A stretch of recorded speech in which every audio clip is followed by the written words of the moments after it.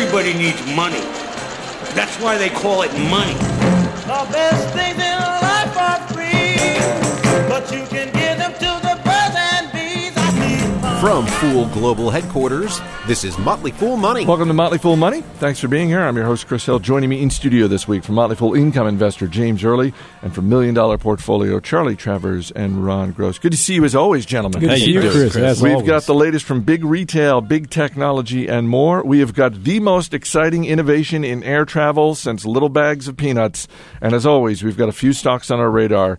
But we begin this week with the cell phone industry because I don't know if you knew this, Ron, but this week marked the 40th anniversary of the cell phone. Back in the day, you probably had like the old school, the really old school phones. Do you know who the first guy who made the first call was? Was it Motorola? Alexander Graham Bell? Martin Cooper was the gentleman's name. Never would have got that. Good little trivia there. We got a lot going on in the industry this week, and let's start with the fact that Facebook unveiled Facebook Home, a new experience for Android phones. And Ron, if I understand this correctly, based on the photographs, it just seems like if I had an Android phone, Facebook would be my homepage. So I'm always on Facebook. Oh, you understand it correctly, Chris. And is that exciting to you? Not to me. Is it exciting to you? It is not exciting to me. We do own Facebook in $1 Million Portfolio, and we do think it's an interesting company with a long growth runway ahead of it. This is underwhelming to me. People were waiting to see if Facebook was going to create their own phone. The answer is no. They're going to create this neat homepage instead. I'm not an early adopter of things like this, so I might not be the right guy to ask, but it doesn't sound that interesting to me to be always connected to Facebook, for it to be my homepage, for me to be able to constantly click and like things and look at pictures. Not what I'm looking for. It's creepy, too. Let's just say it, right? It's creepy. But they want to know everything about you. Our own opinions on this aside, the stock went up on Thursday after the announcement was made, when people, presumably institutional investors among them, had the chance to digest this idea. Right. As a shareholder of Facebook, do you think this is going to help them make more money? Well, the key to Facebook is to increase their presence in mobile. That's what everyone's been saying for I can't remember how long. And so people, I guess, think that this helps to do that. I think it probably will help. Is it going to? I don't think it's an end game, though. I just don't think it's where it took me by surprise, and I'm not that excited about it. You're still coming to terms emotionally with it. Exactly. Yeah. It's new. It's new for me. Okay. Also this week, Samsung announced it is going to open 1,400 mini stores inside Best Buy locations across America this summer. It's going to be called the Samsung Experience Shop. And Charlie, each one of them, if you go into a Best Buy, each one, it's going to be an entire section. It's all Samsung products, TVs, smartphones, tablets. They really seem like they are just taking the fight to Apple. I think this is win-win for both Samsung and especially for Best Buy, which desperately needed something to get people in the doors and excited about coming to Best Buy and not just shopping on Amazon. Let's hope they do a better job of it than Apple and Best Buy did when you walked in the store and all the Apple-like laptops and tablets were essentially on a folding table with no support. Samsung does look like they're going to do it right. They are going to have their own trained personnel to explain how all the devices work together, from the TVs to the tablets to the phones. So I think this is very compelling. This is mostly about the phones, though, right? Well, they do have their tablets are very highly regarded as well. Gotcha. Yeah. Gotcha. When we were talking about this earlier in the week, James, I mean, one of the points you made was, hey, look, Apple still has their own retail stores. They still have, end cap. They still have a retail presence. So it sounds like if you're representing the opinion of Apple, you're not that worried about this. Yeah, Apple stores obviously have massive profitability per square foot. They're cool to go to. Apple does have kiosks in Best Buy, so it's not like they're missing out. This is a gradual encroachment, though, by Samsung, by Android more broadly on the Apple ecosystem. So for that, given Apple's momentum now, that could be a slight sign of worry. We also saw earlier this week the apology that the CEO Tim Cook issued in China. There was some media attention a couple of weeks ago, Ron, where basically Apple was accused of having second-rate customer service in China. Yeah. And it seems like it was the right move by Tim Cook, and yet he still got criticized for it by some in the media. it kind of seems like this has been a horrible 6 months for this company, whereas for so long they could do no wrong. Now it's almost like they can't do anything right. Right, but that's kind of the way these things go. People love to knock the top guy down a peg, and once the momentum shifts, it just continues to roll downhill. And I think that's mostly what we've seen. The fact that we haven't seen a new product come out from them is exacerbating the issue, but I mean, the Mini, it wasn't that long ago. People get very, very impatient very quickly, add a couple missteps in, and you have the stock where it is now. But I continue to think it's a really great bargain here. What is the next thing that you are watching in this space? And it can be Apple, it can be Samsung, Google, Facebook, anyone in the cell phone space. Is it just sort of what is the next big event? Because when we look at Apple, it seems like to the extent that they're going to have a new product to unveil, it could be, maybe 6 months away from now. Is it the next quarter? What are you watching next in this space? I think the fact that we see the iPad being slashed 30% in Best Buy stores this week is perhaps an indication that it won't be that long until we see the next Apple product. And we don't know what that is, whether it's an operating system or a new iPad or an iWatch or what have you. But that's for me is the next thing because I want to see the stock turn. Are you an Apple man personally? Do we discuss this? We own many iPads, Macs, phones, yeah. Charlie, what about you in the cell phone space? What are you watching over the next couple of months? So it's interesting to see that Windows phone market share actually doubled this quarter, year What? over year. So they're approaching Are you kidding? the mid to high single digits. And I think if they creep over 10%, they have to be regarded as a legitimate third player. And so they are having, rumoredly, a new operating system come out later this year that could be the catalyst. But I don't think you can count them out.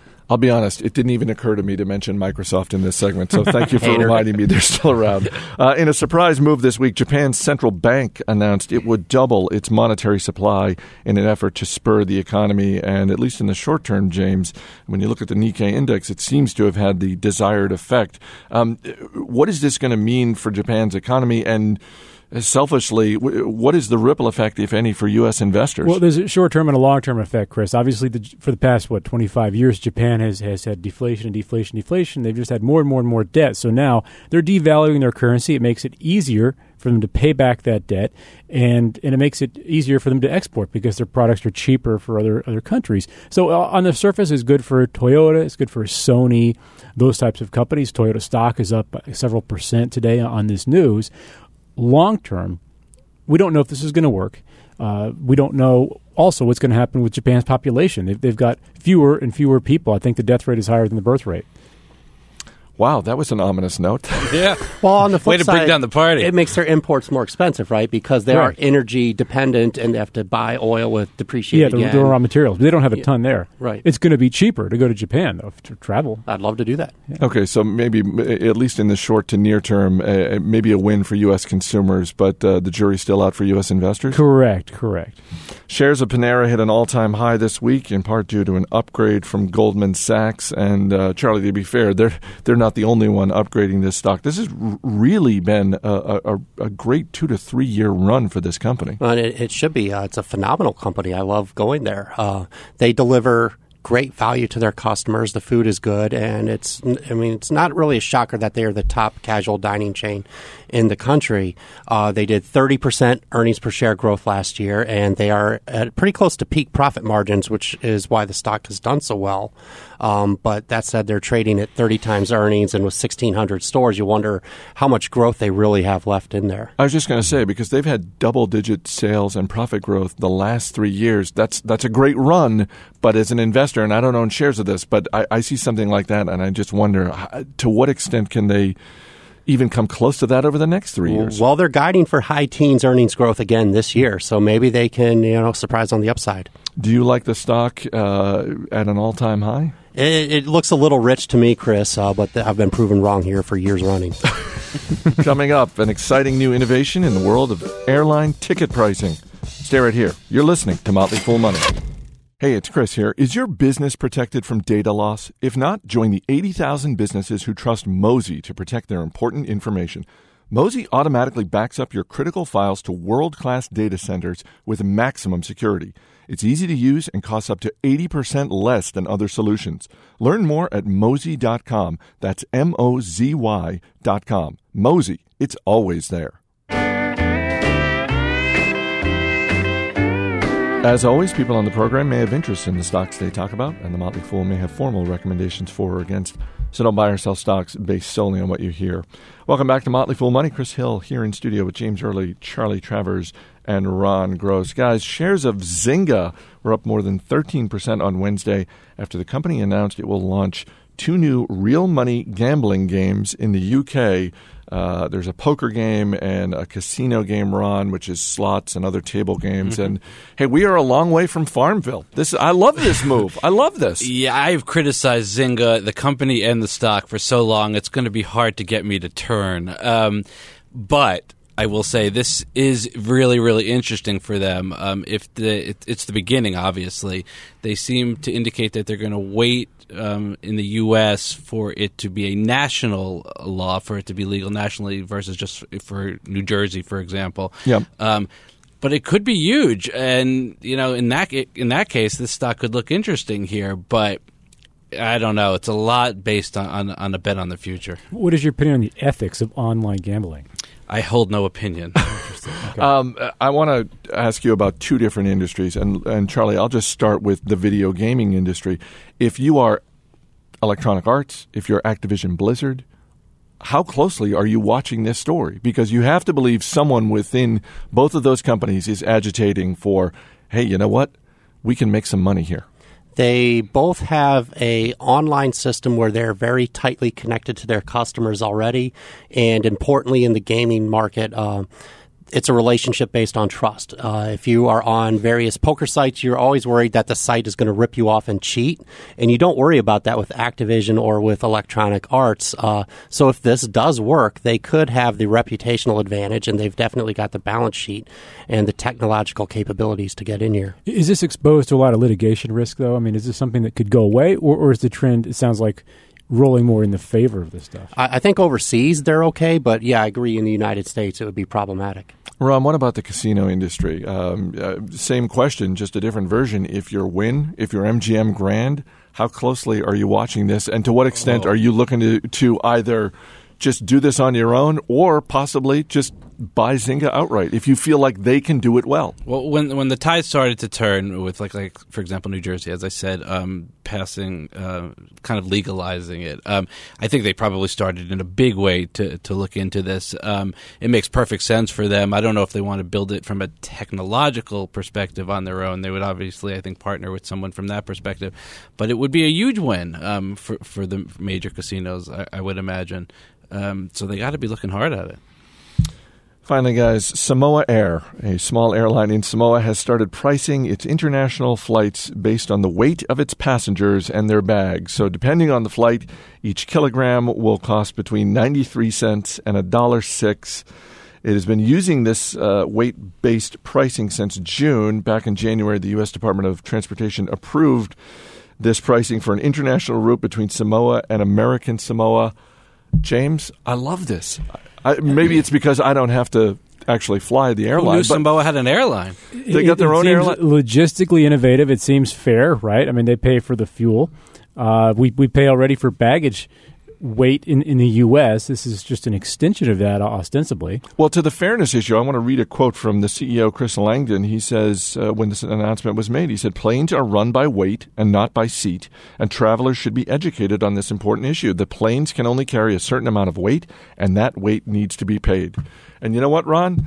Personally, if instead of paying full fare for my 3 children, if I can just pay based on their weight, I'm guessing that's going to be less money for me. I would imagine there must be some minimum, though, right? And once you start going over that minimum, like with your bag, as long as you stay under 50 pounds, you're good with Southwest. But I might have use the bathroom before I might have boarding. to start exercising a little more if I'm going to fly into Samoa. Do you think any U.S. airline would attempt anything like this, even Charlie, if it was something along the lines of, "Hey, listen, we're gonna float you the first 200 pounds combined, your weight and your bag weight, and then over that you're going to pay more"? Would anyone have the guts to do something like this? The discrimination lawsuits would be filed before the first passenger got in the air. Fair enough. Let's bring in our man, Steve Roto, from the other side of the glass as we get to the stocks that are on our radar. Ron Gross, you're up first. Horsehead Holdings, Steve, ticker symbol Zinc, ZINC, producer of zinc-related products, shockingly. The commodity price of zinc has come down recently, and so therefore the stock price of Horsehead has followed suit. It's actually allowed me to raise the stock to a buy recently. I think it's a really good opportunity here. Steve, question about Horsehead Holdings? First off, a statement. That's a very unpleasant name for a company.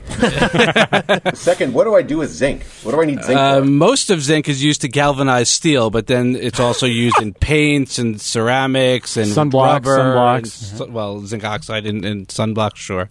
Many different uses. Steve, do you have any galvanizing steel projects around the home that you're working on? Nothing going currently, but I will keep you posted. You'll be the first to know. All right, James Early, your stock? I'm going back to Xinyuan Real Estate. The ticker is XIN. These guys make middle-class family housing in second-tier Chinese cities, not the biggest ones that have seen the most price appreciation. Beijing has recently moved to curb buying additional homes. These are things that try to avert a bubble or bubbles worsening. And the stock is traded down a little bit, but I actually see these negatives as long-term positives if they can actually avert some sort of bubble from bursting. And it's very good for a company like this. It's a legitimate Chinese development company. It pays a dividend, too. Steve, question about negatives turning into long-term positives? What happens if interest rates rise in this country?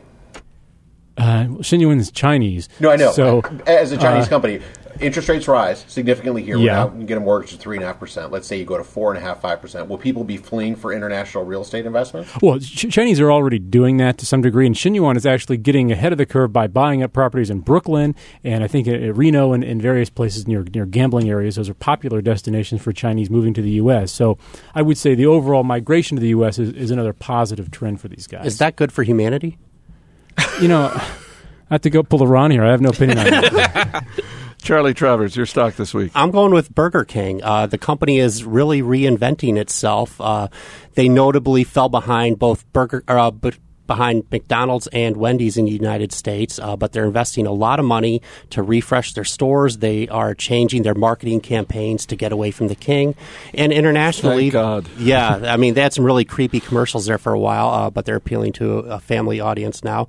And they're using joint ventures in places like Brazil, Russia, and China to expand their overseas footprint. And this is all going very well for them, and the stock has responded. And they have sweet potato fries. Do they really? Yes. I've never tried this. Now I'm interested. Between that and the bacon sundae, I'm interested.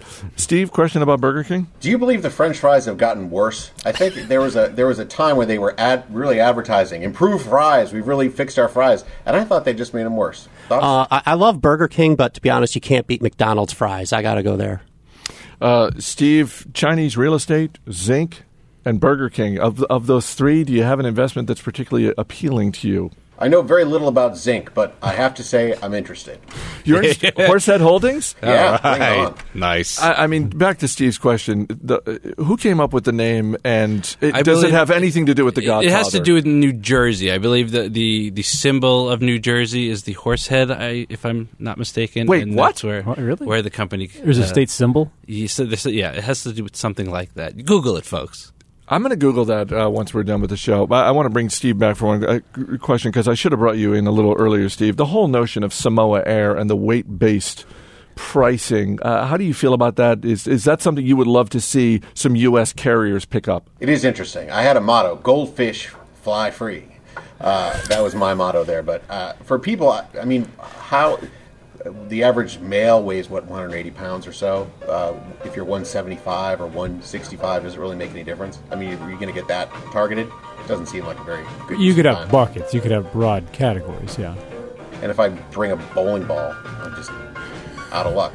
We'll wrap it up there. Ron Gross, James Early, Charlie Travers. Guys, thanks for being here. Thanks, Chris. You got money, and I don't have a dime.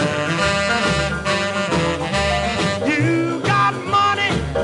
Coming up, a conversation with best-selling author Dan Heath on how to make better decisions at work and in life. This is Motley Fool Money. Welcome back to Motley Fool Money. I'm Chris Hill. Are you looking to make better decisions? Of course you are. Who are you kidding? Dan Heath is the senior fellow at Duke University's Center for the Advancement of Social Entrepreneurship. And along with his brother Chip, he is the co-author of best-selling books like Switch and Made to Stick, and their brand new book is Decisive, How to Make Better Choices in Life and Work. Dan, thanks so much for being here. Thanks for having me on, Chris. So, not to dwell on the mistakes, but what are one or two of the biggest mistakes that people make when making decisions? I think there are a lot of candidates for that, but I think my number one might be what psychologists call narrow framing, which is our tendency to limit our options too much, to get trapped in one way of thinking about our dilemmas, or to be only considering one alternative. Like, there have been a couple of fascinating studies, one of teenage decision making. The researchers from Carnegie Mellon studied the process that teenagers use to make decisions, which I suspect a lot of parents are kind of chuckling at the notion that their teenagers are using a process of decisions. But what they found is that in only 30% of the cases when teens made decisions were they considering an alternative. That what was far more common was for them to make what the researchers called a whether or not decision, meaning they were considering one thing, and the choice was, do I do this or not? Do I go to the party or not? Do I smoke a cigarette or not? So we might be tempted to say, well, of course, teens act that way. That's why they're teens. But what's interesting is there's a guy named Paul Nutt who did essentially the same study of organizations, and he studied the way managers made decisions. And in one of his studies, he found that only 29% of organizations considered more than one alternative when they made decisions. And so, to the best of the psychology researchers' abilities, what we have found is that most organizations are making decisions like hormonal teenagers. Fabulous. That there is this kind of grand trap that we all fall into to think about our options as being one, rather than the full spectrum of things that might be available to us. You're listening to Motley Fool Money, talking with Dan Heath, co-author of the new book, Decisive, How to Make Better Choices in Life and Work. At the other end of the spectrum, one of the CEOs that you cite in your book is Andy Grove, the great leader of Intel for so many years. And in a story that I love, he finally figures out a way to get Intel out of the memory chip business and invest everything 100% into microprocessors. How did he do it? This is one of my favorite stories in the book, because what it shows us is that to make a better decision doesn't require lots of analysis. It doesn't require a convoluted process. It can often happen in an instant. And so the backstory here is that Intel actually started as a manufacturer of memory chips. In fact, for a while in the 70s, they were a monopoly provider. And soon enough, some Japanese competition came into the market and just started eating everybody's lunch. By the mid-'80s, two things had happened. One was Intel was increasingly sliding in the memory business thanks to the Japanese competitors. But they had also launched this very promising microprocessor business and, of course, had won the crucial IBM account. And so the question was, what do we do with memories? And, boy, they agonized about this, as you can imagine. I mean, given the history and given the importance of the business, and there were many different camps inside Intel, and some people were fierce loyalists, and some people thought they should get rid of it, and they went back and forth, and there was lots of politics and infighting involved. And one day, Andy Grove talks about this in his memoir. He says he was in his office with Gordon Moore, who was the chairman at that time. And Grove remembers looking out his window and seeing in the distance the Ferris wheel at the Great America amusement park just rotating in the distance. And it triggered a thought for him. He said, hey, Gordon, what if we were fired today and they brought in successors to take our roles? What do you think they would do with the memory business? And Gordon Moore apparently responded instantly, they'd get us out of memories for sure. and Andy Grove said, well, why shouldn't we walk out the front door together right now, turn around and come back in and do it ourselves? And that was the epiphany. That was the moment when he realized this is what we have to do. And that was the moment when he kind of divorced himself from the short-term pressures and emotions and stresses that were pulling him towards keeping that business, even when, from an outside perspective, the the merits of the business case meant that they should probably get rid of it, and they did, and we all know the rest of that story. It was an enormous success. And that really seems like one of the keys in your book, the whole notion of, as you put it, attaining distance to the extent possible that people, either in business or in their personal life, are able to depersonalize or distance themselves from the decision they're trying to make and almost cast it in alternative terms, like, well, what if someone else were faced with this decision? I think this is a really important point, and this is something that the decision-making literature is a little bit weak on, because the decision-making literature deals with such kind of rational, analytical terms, and anybody who's ever made a hard decision in life knows it just ain't that easy. It's not something that can often be solved in a spreadsheet. And what happens to us is that the short-term emotion in our lives starts to overwhelm what's good for us in the long term. You know, we get stressed out. We get caught in visceral emotions of anger or outrage, or we just get caught in the politics of the situation. And so what we've got to be able to do is not to eliminate emotion. That's not the goal of this at all. It's rather to try to kind of equalize short-term emotion and long-term. And so what Andy Grove did, in essence, with that thought experiment of what would our successors do, was he was basically doing this perspective shift that allowed him to see the big picture and to get out of the muck of this intense and hard-fought debate within Intel. I'll tell you as a follow-up to that, if any of your listeners are struggling with a personal decision right now, there's something inspired by that Andy Grove question that Chip and I have just been amazed. I mean, this is the closest thing to decision-making magic that we've come across. And it's a very simple question, which is, if you're struggling with a personal dilemma, ask yourself, what would I tell my best friend to do if they were in this situation? And I know that sounds so simple, but I've been on calls with people who are telling me about intensely personal dilemmas that they've struggled with by their accounts, for months or even years. And I ask that question, and I'll tell you, 9 times out of 10, they've got an answer popping out of their mouth in 10 or 15 seconds. I mean, it is just unreal what happens when we're able to make that quick switch and kind of take a step out of the muck and see the big picture. You're listening to Motley Fool Money, talking with Dan Heath. His new book with his brother Chip is Decisive, How to Make Better Choices in Life and Work. You cite some wonderful examples from some not just great business leaders, but I would argue historically great business leaders, Sam Walton, Andy Grove, Indra Nooyi, the CEO over at Pepsi. But you also find some wisdom in some unlikely places. David Lee Roth, the former frontman for Van Halen, has been called many things, some of which cannot be repeated on broadcast radio, but you and your brother refer to him as an operations master. I have become. I'll tell you, I was a Van Halen fan as a kid. I think 1984 was one of the first 10 albums I bought. But as an adult, I have grown to respect his decision-making genius, and I'll tell you why. So, in the 80s, during their heyday, the 1984 era, they were touring like crazy. 100 dates a year, and they were one of the first rock bands to bring really sophisticated shows to second and third tier markets, and so. They'd pull up in some local town like Chapel Hill, North Carolina with, 9 18-wheelers full of gear. Just an incredibly complex production rider that went with this, the technical setup and the specs and so forth.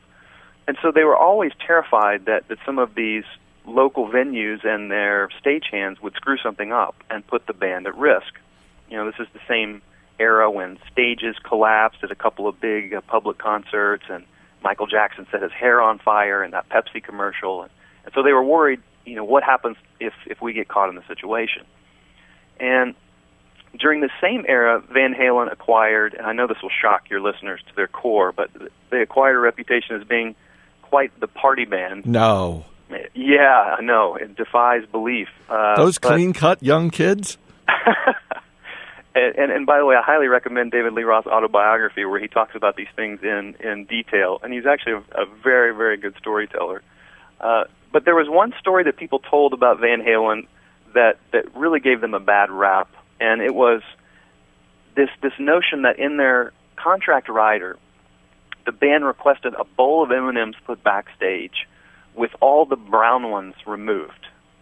And people were just horrified by this because, I mean, what a power play, right? You know, these band members, these divas, they're getting, imagine these, you know, poor stagehands backstage kind of manually picking the brown M&Ms out of the bowl. And what a nasty thing to do to another human being. So we researched this, and in David Lee Roth's autobiography, he admits it. He admits it was true. And in fact, it was called Article 126. It was in their contract rider, and it said that there shall be a bowl of M&Ms backstage with all the brown ones removed upon penalty of forfeiture of the show with full compensation. But it wasn't about them being a diva. The real point of that was they had buried this contract or this clause rather, right in the middle of that big, thick technical contract. And so whenever David Lee Roth would get to a local venue, he would march right backstage and he'd try to find the bowl of M&Ms. And if he saw even one brown M&M in the bowl, he would immediately demand a technical line check of the whole production. Because he said, they haven't read the contract. You know, they haven't read the thing. And if they haven't read it, that puts the show at risk and it puts us at personal risk. And so the band had managed to put this kind of canary in the coal mine in their contract that told them in this very visible way whether their contract was being taken seriously. And I just think that is absolute genius. Coming up, more with Dan Heath, including advice for investors. You're listening to Motley Fool Money. If you got the money, I got the time. We'll go honky-tonkin' and we'll have a time. Welcome back to Motley Fool Money. Chris Hill talking with Dan Heath, best-selling author of the new book, Decisive, How to Make Better Choices in Life and Work. I want to ask you a couple of questions with an eye towards investing. One of your big pieces of advice in the book, as you've talked about, is the whole notion of widening your options. And for investors today, there is no shortage of information available to them and, frankly, no shortage of options when it comes to investing. What would you say, what advice would you have for someone who wants to widen their options but to do so in such a way that they're not paralyzed from having too many options? Yeah, it's a good question, and I'll tell you, a lot of investors are not going to like the answer that I'm about to give, but one of the... Well, that's all the time we have, Dan. I'm sorry. Thank you for saving me, yes. Commercial break. I think one of the hallmarks of a good decision is that they happen when we trust the experience of other people over our own predictions. And so, you know, if you and I were going out to a restaurant tonight, we might go to Yelp and look at the reviews because we know, hey, if 128 people have eaten at this place, then we should probably trust their actual experience over our ability to guess at how good this restaurant will be based on the menu or what have you. But what's interesting is this concept, which seems so obvious when it comes to picking restaurants or picking books or what have you, we don't apply that logic to our investments. And in fact, the research is very clear that over the years, thousands and thousands of people have eaten at the mutual fund restaurant and found it sorely lacking. And here's what I mean. There was a study of every mutual fund over a 20-year period. This is every mutual fund that had more than $100 million in assets under management. Followed them for 20 years. Less than 4% of these funds outperformed the Vanguard 500 index funds. Now, to put that 4% in context, if you're playing blackjack and the dealer deals out 2 face cards to you, and your inner idiot shouts, "Hit me," you've got an 8% chance of winning that hand. So in essence, by investing in mutual funds, what investors are doing is they are dining at a restaurant with 96% negative reviews. And so that's one example, I think, of where there might actually be more choice in the world than people really need, because the research suggests that we'd be a lot smarter to have that boring meal at the index fund cafe. Along those same lines, and we talked about this with Intel and Andy Grove and the whole notion of attaining distance, when you consider so much information in the world of investing is really tied to the short term. Any suggestions for how we can attain distance as investors? I think one of the most important things really for decisions of any kind is that we've got to start avoiding decisions that we can't handle. So, whenever I'm on a diet, I make darn sure that I don't put myself in situations that are going to tempt me. If my buddies are going out for a pizza buffet at lunch, like, I'm a lot smarter to avoid that situation than take myself to the pizza buffet and try to get away with eating a salad, because I know I'm just not that strong. And I think it's similar with investments, where some of the smartest investors are those who just set up smart defaults for themselves and tune out. They get their 401k match set up. They get themselves in a target date fund or a collection of index funds. They set up auto escalate, where each year their contribution will increase, and then they just leave it alone.